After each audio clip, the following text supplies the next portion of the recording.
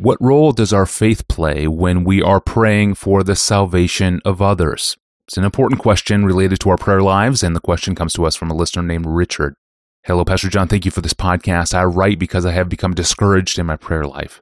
None of my requests ever get answered. I've been praying for family members to be reconciled, friends to come to faith, Christ's glory to be made evident to me, and other requests like these.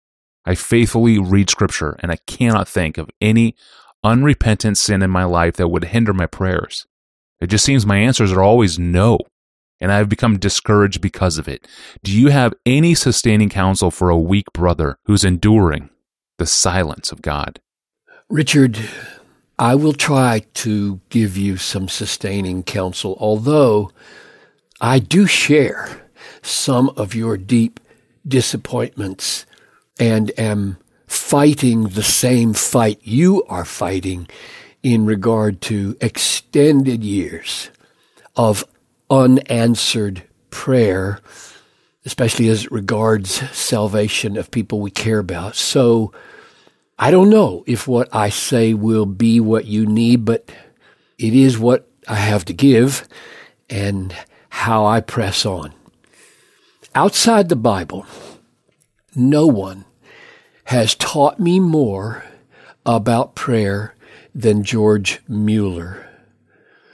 Perhaps you know that he was famous in the 19th century for founding and running orphanages in Britain by asking God for every need that it would be met for these children and seeing amazing answers to his prayers. But listen to him in 1864. He was 59 years old when he wrote this. I am now, in 1864, waiting upon God for certain blessings, for which I have daily besought him for 19 years and 6 months, without one day's intermission. Still, the full answer is not yet given concerning the conversion of certain individuals. In the meantime, I have received many thousands of answers to prayer. I have also prayed daily without intermission for the conversion of other individuals about 10 years, others 6 or 7 years, for others 4, 3, and 2 years, for others about 18 months, and still the answer is not yet granted. That's the end of the quote. Mueller had an explanation for why some prayers like this were not answered for 20 years and thousands were answered. His explanation was that his prayers for the salvation of particular people to be saved did not have explicit biblical promises to rest on that those very individuals would be saved. And the promise that whatever we ask would be given is always qualified, he would argue, by praying according to God's sovereign will. Read 1 John 5:14-15 and read it carefully, because in one half of the verse it sounds totally sweeping, whatever you ask, and in the other half of the verse it sounds very qualified according to God's sovereign will. But Mueller said that when he prayed for the needs of the orphans to be met, the prayer was based on an explicit biblical promise in Matthew 6:33.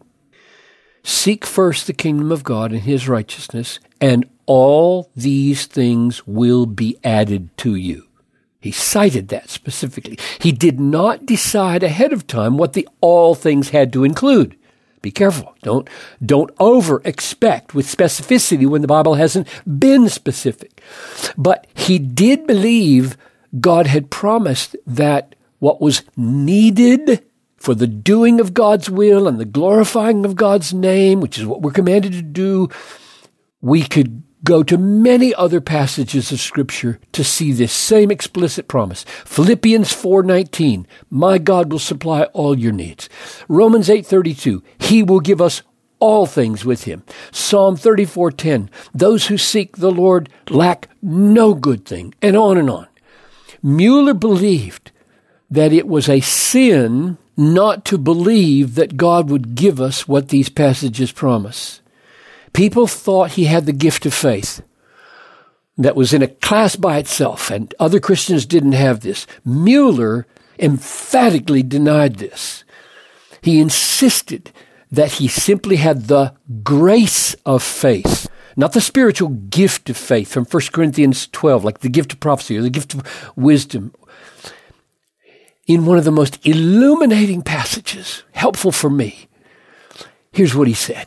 The difference between the gift and the grace of faith seems to be this.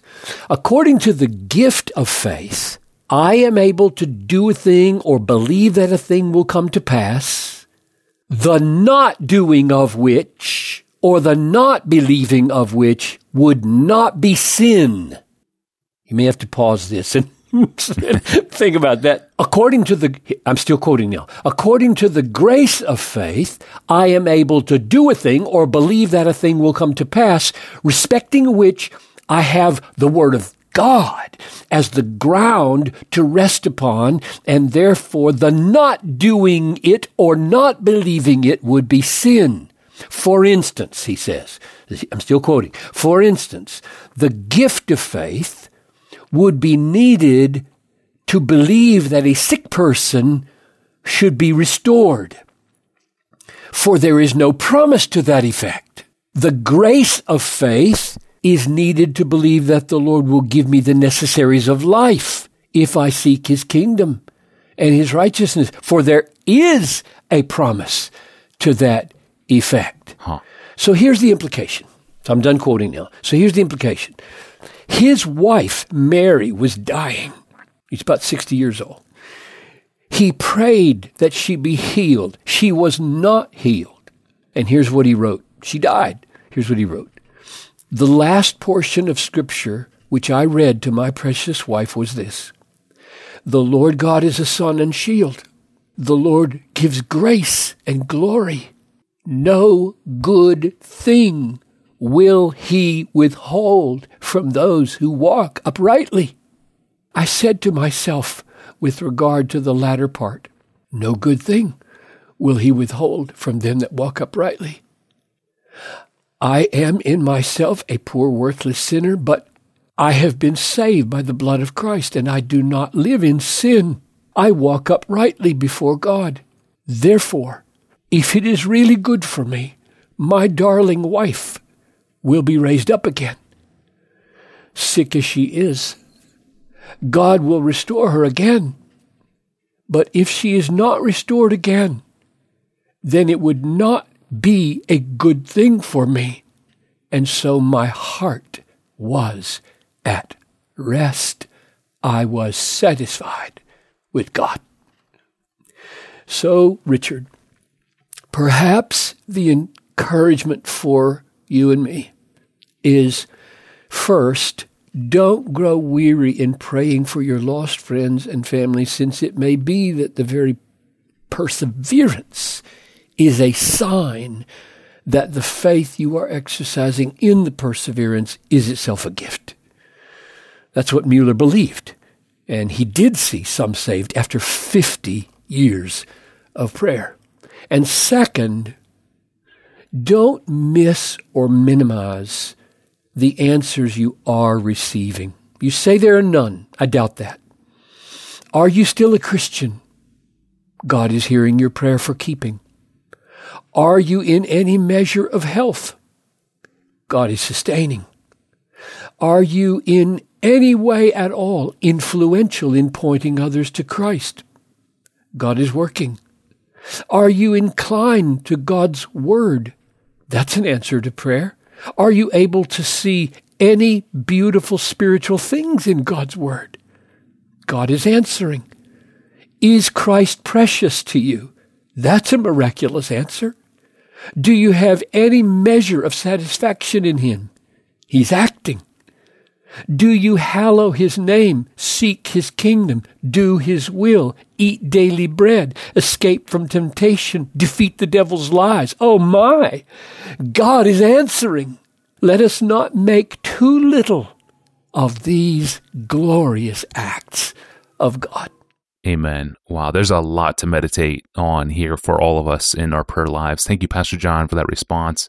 And thank you for the great question, Richard. Thanks for sending that in. Over at our online home, you can explore all 1,250 of our episodes. You can scan a list of our most popular ones, read full transcripts, and even send us a question of your own like Richard did today.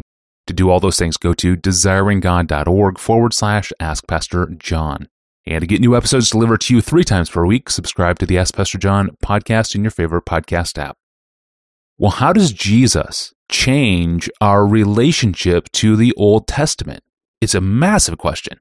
And it's one we get in the inbox every single day, it seems. And it's the question we will close the week out with on Friday when we return with John Piper in the studio. I'm your host, Tony Reinke, and we'll see you then.